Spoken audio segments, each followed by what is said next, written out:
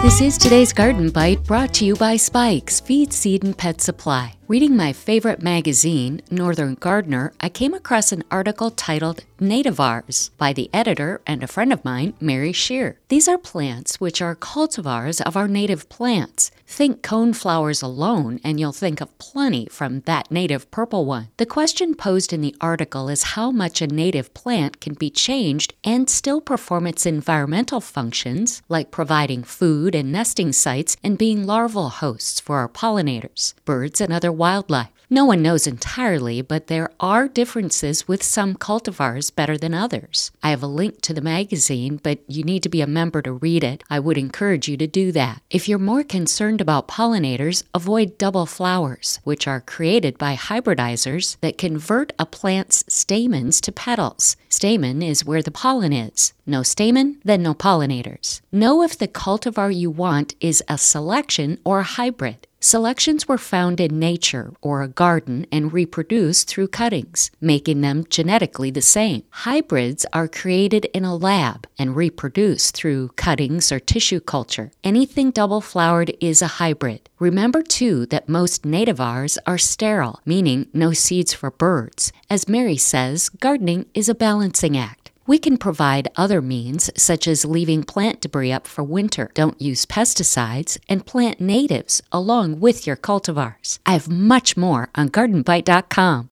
From pets to poultry, horses to turf, wildlife to livestock, you can be sure Spikes and Hool's Feed, Seed, and Pet Supply has it. Blending their own feeds, sourced locally, you know you're getting superior quality. 6 locations and shipping available. Go to SpikesFeed.com. That's today's Garden Bite. I'm Terry Knight.